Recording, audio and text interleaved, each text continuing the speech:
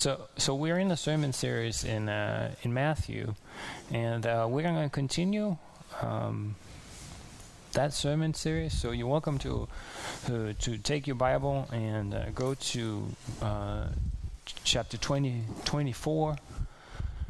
Today we'll go through 1551. And just setting it up, Jesus is kind of in the middle. I've kind of said if I had a big brain to comprehend everything, I would have done 3 chapters, but my brain is not that big, so we'll do little parts at a time. So we're kind of in this middle of Jesus talking about what's going to happen. Jesus has said that Jerusalem will be destroyed, and all the things of man would kind of come tumbling down. The disciples were looking at Jesus, look at these beautiful buildings, and Jesus was like, all these buildings are going to be torn apart. And then he starts giving them warnings and encouragements.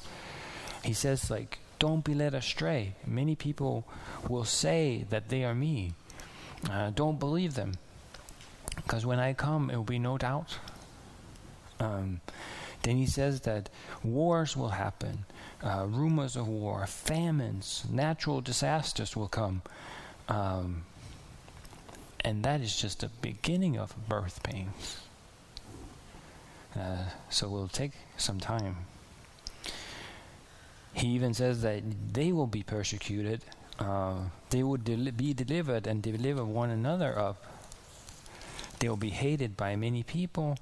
And they will. He warns them, be careful that your love will not grow cold, because you will see so much lawlessness. And don't fall away, but the encouragement is that the one who endures will be saved. Before all that would happen, all ethnic groups will hear of the good news of the gospel. So although Jesus is forewarning them about all these things happening, he will still say that there's hope.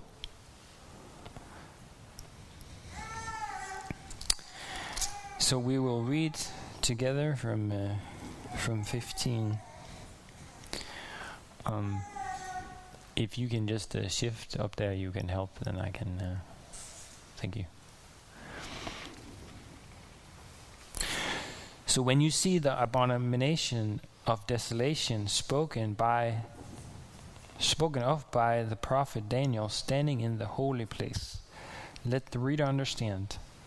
Then let those who are in Judah flee to the mountains, that the one who is on the housetop not go down to take what is in the house, in his house, and let the one who is in the field not return back to take his cloak. And at last, for women who are pregnant and for those who are nursing infants in those days, pray that your flight may not be in winter or on the Sabbath. For there will be a great tribulation, such as has not been from the beginning or of the world until now, and never will be. And if those days had not been cut short, no human being would be saved. But for the sake of the elect, those days will be cut short. Then if anyone says, look, here is the Christ, or there he is, do not believe it. For false Christs and false prophets will arise and perform great signs and wonders, so as to lead astray, if possible, even the elect. See, I have told you beforehand. So if they say to you, look, he is in the wilderness, don't go out. If they say, look, he is in the inner rooms, don't believe it. For as lightning comes from the east and shines as far as the west, so will be the coming of the Son of Man. Wherever the corpse is, there the vultures will gather. Immediately after the tribulation of those days, the sun will be darkened, and the moon will not give its light, and the stars will fall from heaven, and the powers of heaven will be shaken. Then will appear in heaven the sign of the Son of Man. And then all the tribes of earth will mourn, and they will see the Son of Man coming on the clouds of heaven with power and great glory. And he will send out his angels with a loud trumpet call, and they will gather his elect from the four winds, from one end of heaven to another. From the fig tree learn this lesson. As soon as its branches becomes tender and puts out its leaves, you know that summer is near. So also you, when you see all these things, you know that he is near, at the very gates. Truly I say to you, this generation will not pass away until all these things take place. Heaven and earth will pass away, but my words will not pass away. But concerning the day and the hour, no one knows, not even the angels of heaven, nor the Son, but the Father only. For as when the days of Noah, so will it be the coming of the Son of Man. For in those days before the flood, they were eating and drinking and marrying and giving in marriage until the day when Noah entered the ark. And when they were unaware until the flood came and swept them all away. So will be the coming of the Son of Man. Then 2 men will be in the field, one be taken and one left. 2 women will be grinding on one mill, and one will be taken and one be left. Therefore stay awake, for you do not know on what day the Lord is coming. But you know this, that if the master of the house has known in what part of the night the thief was coming, he would have stayed awake and would have not let his house be broken into. Therefore you also must be ready, for the Son of Man is coming in an hour you do not expect. Whom then is faithful and wise servant, whom is his master has set over his household to give them their food at the proper time? Blessed is the servant whom his master will find doing when he comes. Truly I say to you, he will set him over all his possessions. But if that wicked servant says to himself, my master delayed, and begins to beat his fellow servants, and eat and drinks with drunkards, the master of the servant will come on a day when he does not expect him, and in an hour he does not know, and will cut him in pieces and put him with the hypocrites in the place where there will be weeping and gnashing of teeth.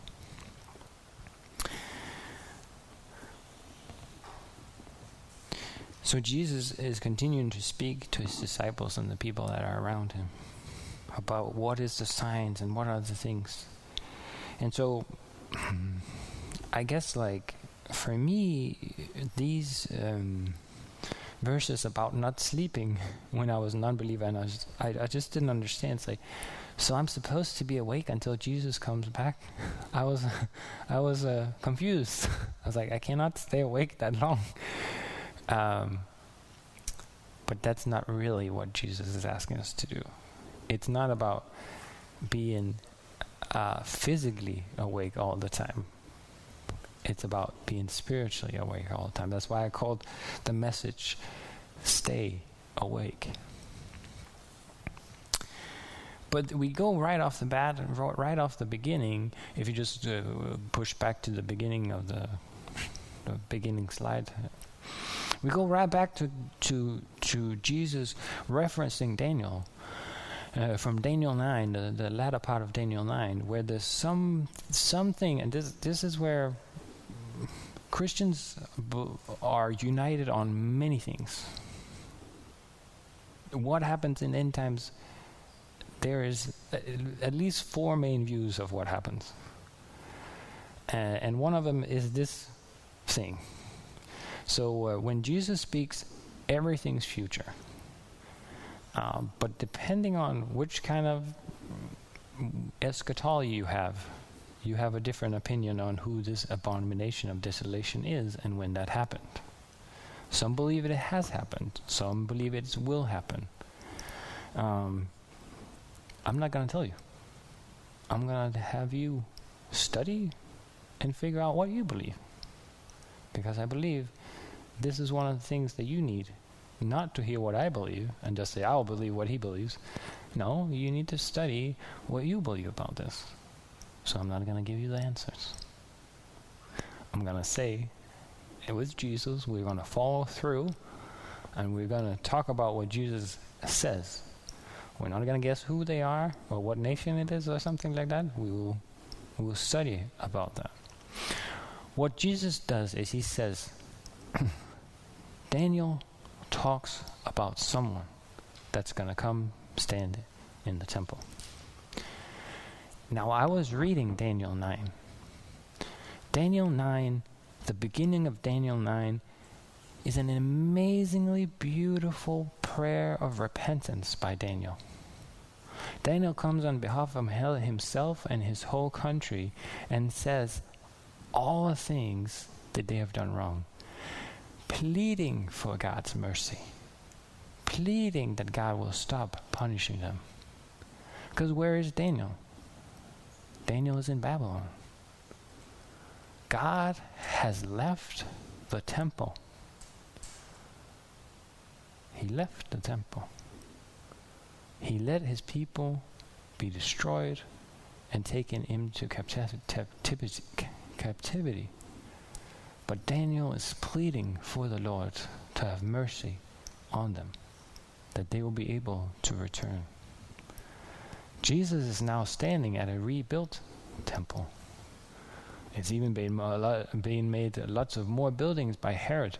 And like we talked about earlier, maybe one of the biggest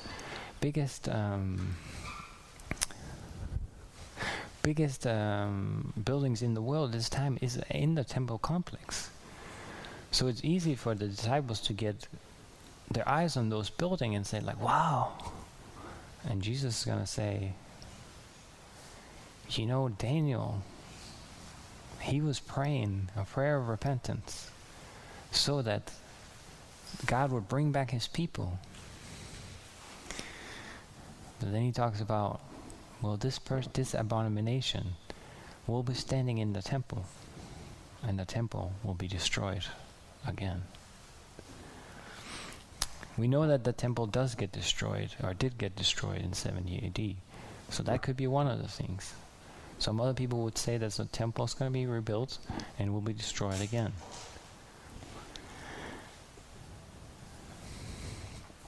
But what is it that Jesus is asking? He says, flee. When you see this happen, flee. Don't even go down from your housetop and get things. Just flee. Run from the housetop. Don't go back if you're in the fields to take your cloak. Just run away when these things happen. I just think it's very interesting to see that Daniel has just prayed this prayer of repentance. Could this also be a call for the people? That in those days you would plead with God to have mercy.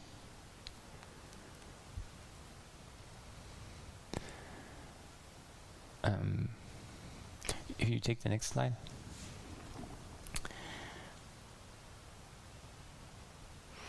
The one thing in Daniel's prayer is very interesting, because at the end of Daniel's prayer, Gabriel shows up, the messenger that talks also to other people in the Bible. And he says, hello, Daniel. I came as soon as you started praying. And he says to Daniel, Daniel, you are greatly loved. And then maybe we would think, hey, I'm greatly loved, so no bad things will happen in my time. Yeah, but that's not exactly what's going to happen. No, Daniel comes and he assures Daniel that he's greatly loved by God. And then he starts giving this prophecy about what's going to happen and that judgment will come. But not only judgment, because also in Daniel there's going to be this great plan God has. There's going to be the Son of Man, the title that Jesus talks about himself. The Son of Man will come and atone for sin and bring everlasting righteousness. Wow, that's a great promise. So even as Jesus is bringing these words of warning and of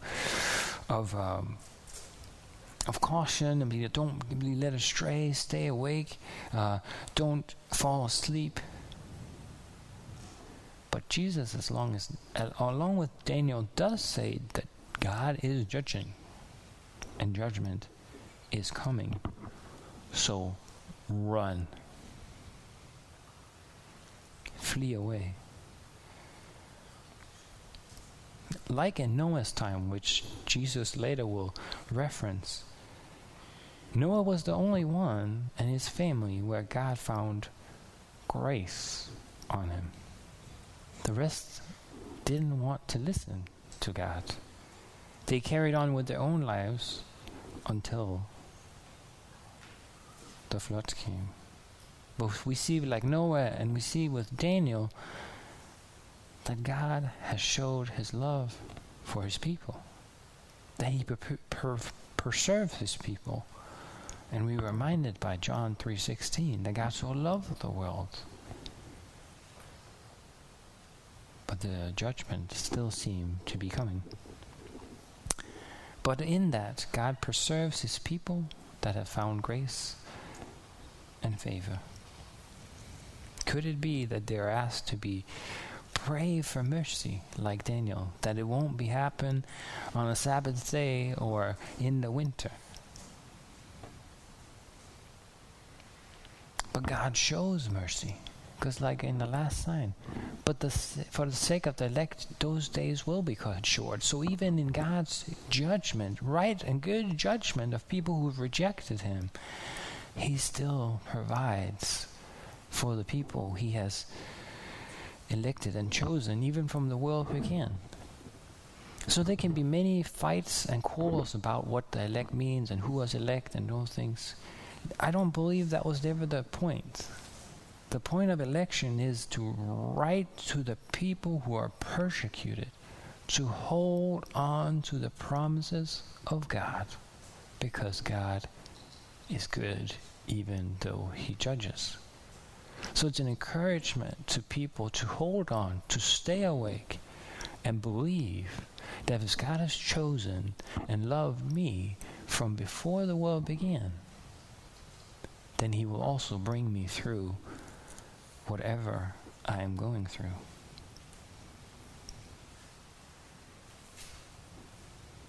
And that would help people endure. It also points to the resurrection and the consummation of all things when Jesus comes back, as God has purposed. Then if we go to the next slide, in 23, it's yet another warning like I talked about last time. Like, who would believe somebody if they said that they were the Christ? But apparently, plenty of people say that they are Christ. Jesus says, don't believe any of them. And don't believe if they say Jesus is over there or Jesus is over there. Don't believe. Because you will know without a doubt when I come. And he even says here, even if people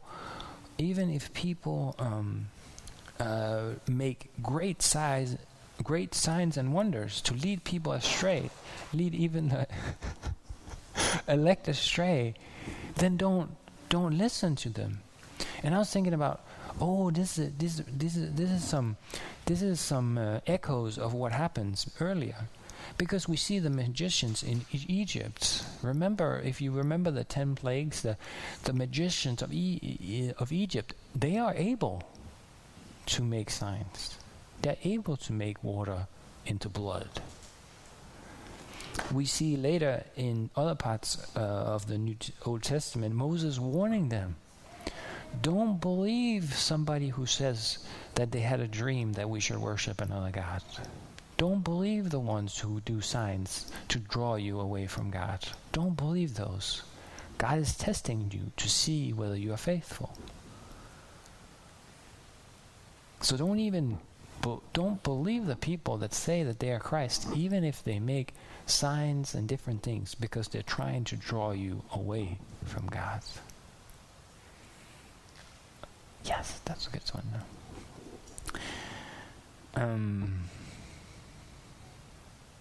Yes. So this person says, this is a commentary on two things where people said that Jesus came back And so the Jehovah's Witnesses believe that Jesus came back in 1921 and only received him and only revealed himself to some people in the Watchtower Society. In the 1800s, Joseph Smith, the starter of the Mormonism, said that he had experienced Jesus and he gave him things. Well, we know from what Jesus says that this is false, because it will be obvious for everyone when Jesus comes back. It will not be a secret, but as lightning shines over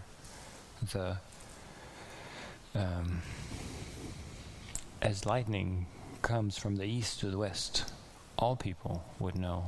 And another verse is like all people will bow their knees to Jesus. And then we have this passage where I had to have some help. The passage that's 29 through 31. This is, I don't know, how many of you are old enough to know what CDs are? You know what CDs are? Okay, so maybe that's not a very good, maybe that's not the best illustration. Okay. Spotify. Yes, Spotify, okay.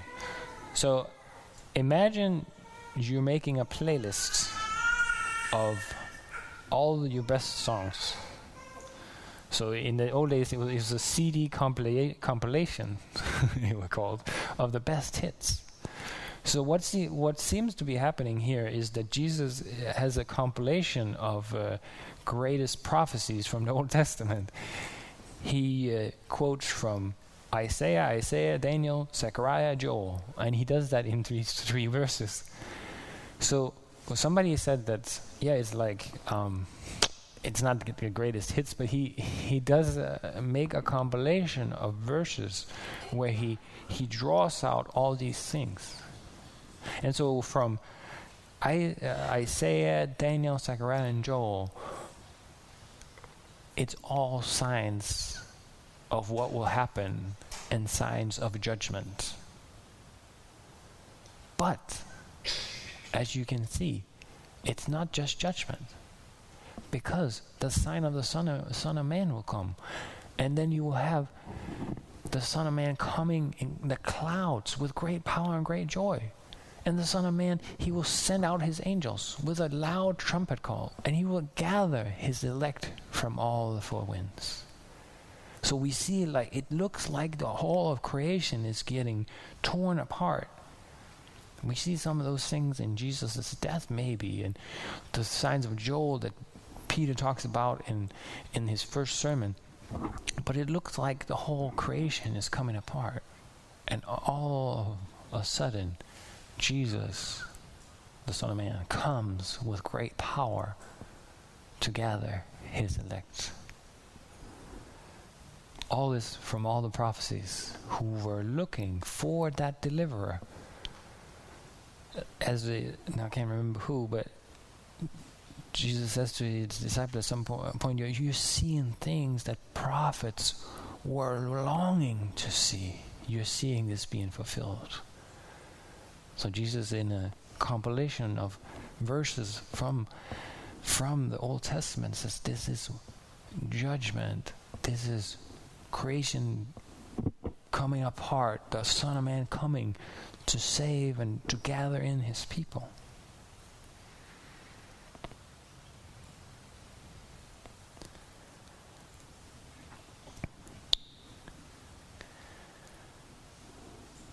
So that's where there's so much great hope that even in judgment, God has made a plan that even at the trumpet's call, which sometimes was for war or for worship or for judgment, that God would gather his elect from all the four winds.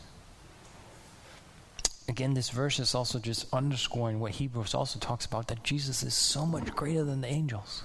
It's his angels. He commands them. He sends them out.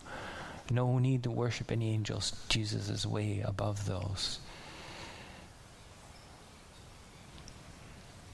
It doesn't seem like there's a lot of judgment in what Jesus is saying, but there's hope in Christ.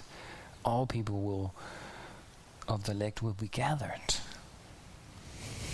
Then I found it kind of ironic and kind of interesting in 32 that Jesus again uses a fig tree, which like at the beginning of the week he is cursed and it just withered. And he says like, look at the tree. When the branches become soft, then you can see that the Son of Man is close. He's near to the gate.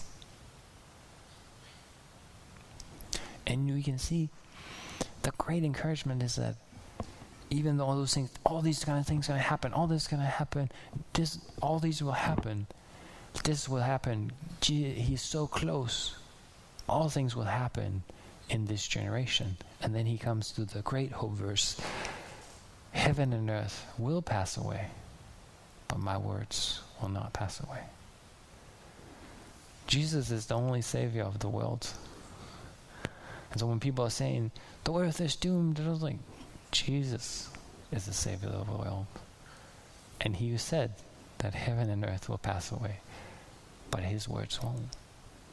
So there's so much great hope that even though we hear all this judgment language, in all of it, God is faithful to preserve his elect, and his words will last forever. Even what creation seems to be passing away, but God's words don't pass away. That's a great encouragement for us. But then you might be asking Jesus, but you've not said when you're coming back. So if you take the next slide, you warned us, you asked us to endure, you asked that these signs will happen, but you have not set the date. You have not said, I'm coming back, and da-da-da-da. Well, the explanation comes is because Jesus says, only the Father knows. No one else knows. When the disciples in Acts ask when it's going to happen, Jesus says, I'm not going to tell you. It's not for you to know. And then he uses this illustration of Noah, is that God is calling people to repent and come to him, to follow him. That's the invitation. All the signs will happen, but people will continue to live their normal lives, just as they did in the time of Noah. You can say the ark is a picture of Christ, the one who preserves Noah and his family. But all the other people, they were swept away. Jesus uses that picture of when the Son of Man comes away, the people will be swept away. Then Jesus goes in and talks about the staying awake part. He really encouraged them. Now he's setting these things up. Stay awake. So you can take the next slide. Stay awake because you don't know when I'm coming. That was the thing. I'm like, but I can't stay. I mean, I need 8 hours of sleep or something. I need to, I need to have some rest. It's not what he's talking about. He's talking about all the things that can lead us to fall asleep. It's about spiritually not falling asleep, not being lulled to sleep by the world, not being lulled to sleep by riches or fame or greed, or all the things that the Pharisees were so much about. Not being the opposite of poor in spirit and needy, saying I can do it myself. A lot of these things that Jesus is teaching now and was condemning the Pharisees for, if we go back to what's called the Beatitude and the Sermon of the Mount, this is what he's asking us to do, even in this time. Because if we don't, we might fall asleep and we might act like the wicked servant does. Oh, the master's not coming. Oh, I don't have to treat him well, the other servant. I can get drunk and beat the other servant up. But Jesus is not saying that. He says, stay awake, because you don't know when he's coming. And this is, of course, not like this is not Jesus's permission for us to like act us like crazy at some times. No, this is a call to holiness and righteousness all the time, to hold on to him, to live for him, and not start living for the other things that would have us fall asleep. I listened to a great sermon about this falling asleep stuff. I can reference this to you, but there's so many things in life that would have us fall asleep. Worries, concerns, the same things that kills the seed in the ground that's sown. Those things would want to put you to sleep and not make you aware that Jesus is there. And your mission and true life is to live in him. So stay awake.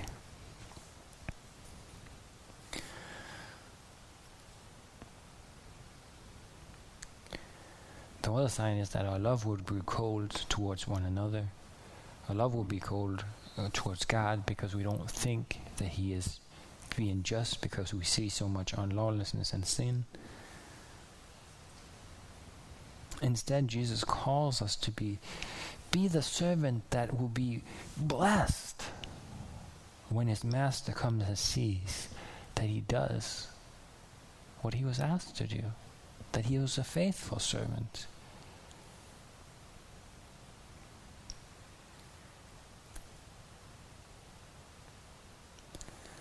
So don't be put to sleep.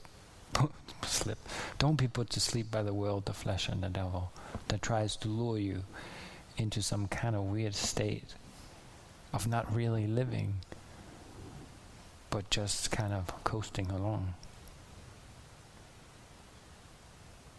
Live as Jesus is actually near. That is what I said a few times. That's what Peter, Paul, and other writers of the Old Testament scriptures says. He is near. And Peter has to explain that, well, the people mocking us have said now many years have passed, but we've been saying he is close. And one thing I can promise, he's never been closer than today. So the encouragement is that live lives where we think he's near. What does that mean for my life? Well, we talked a little bit about it. It's that not as a burden, but as opportunity. When you get opportunity to pray for people, pray for people. When you get opportunity to talk to people, talk to people. As the Lord leads you. We are not guaranteed. We don't know our days.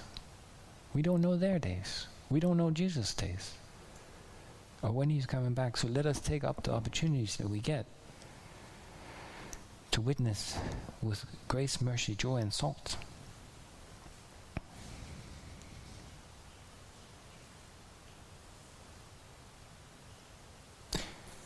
Judgment is certain to come. It is confusing to me when people say, how can God judge? How can he not?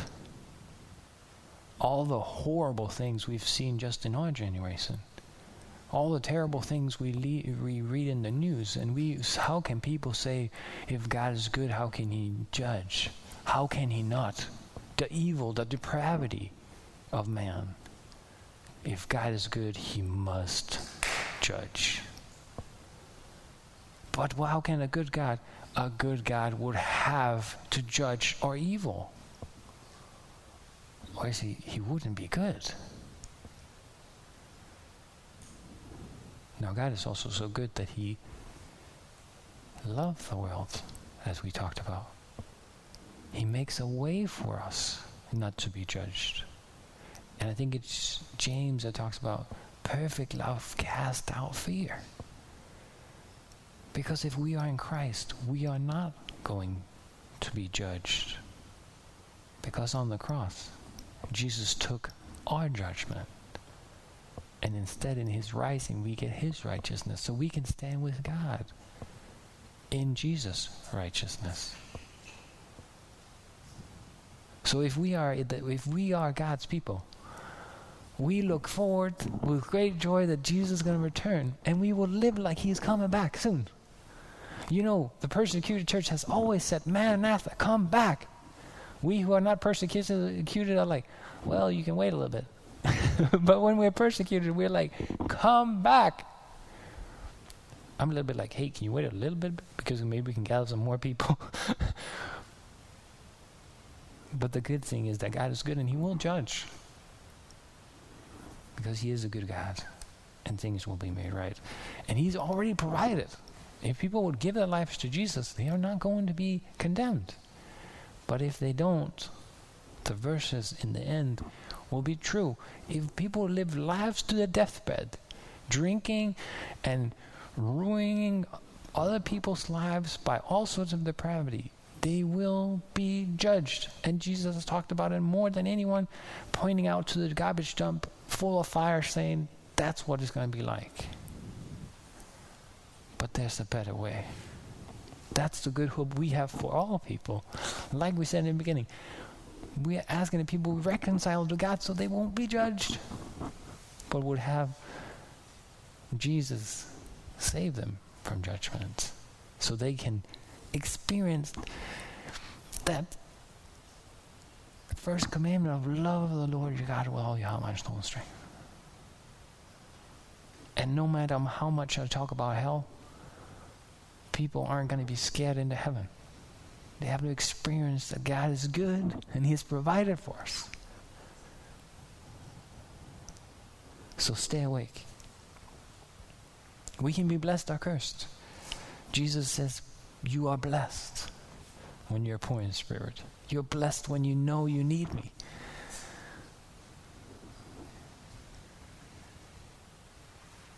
We have chosen, if we are in Jesus, we have chosen a master who has looked upon us with grace and mercy. Because we rebelled against God, but he has provided for us in Jesus that we can have mercy. So let us, like Daniel, be honest about it and be like, Lord, we need your mercy. We thank you for your mercy in Jesus Christ. We can say with Daniel, we are greatly loved by God, because we can see it in him sending his son. Amen.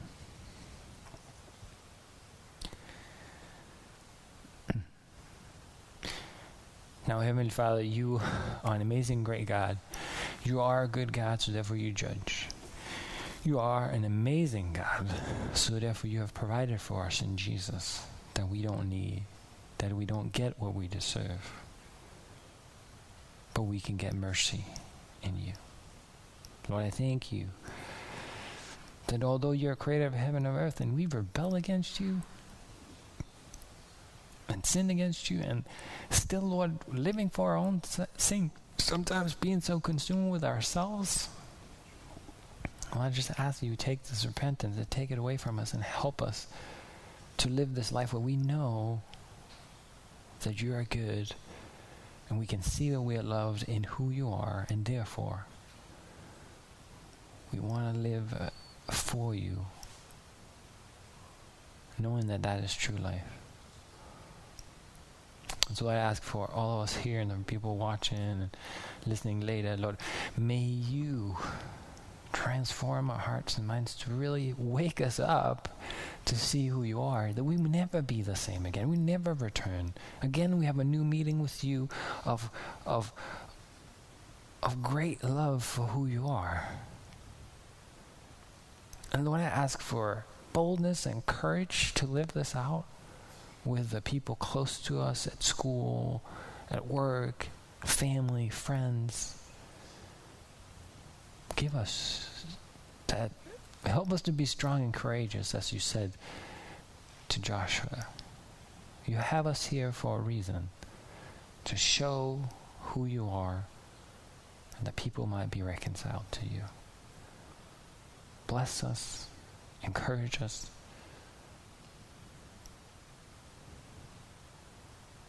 We ask that in Jesus' name. Amen.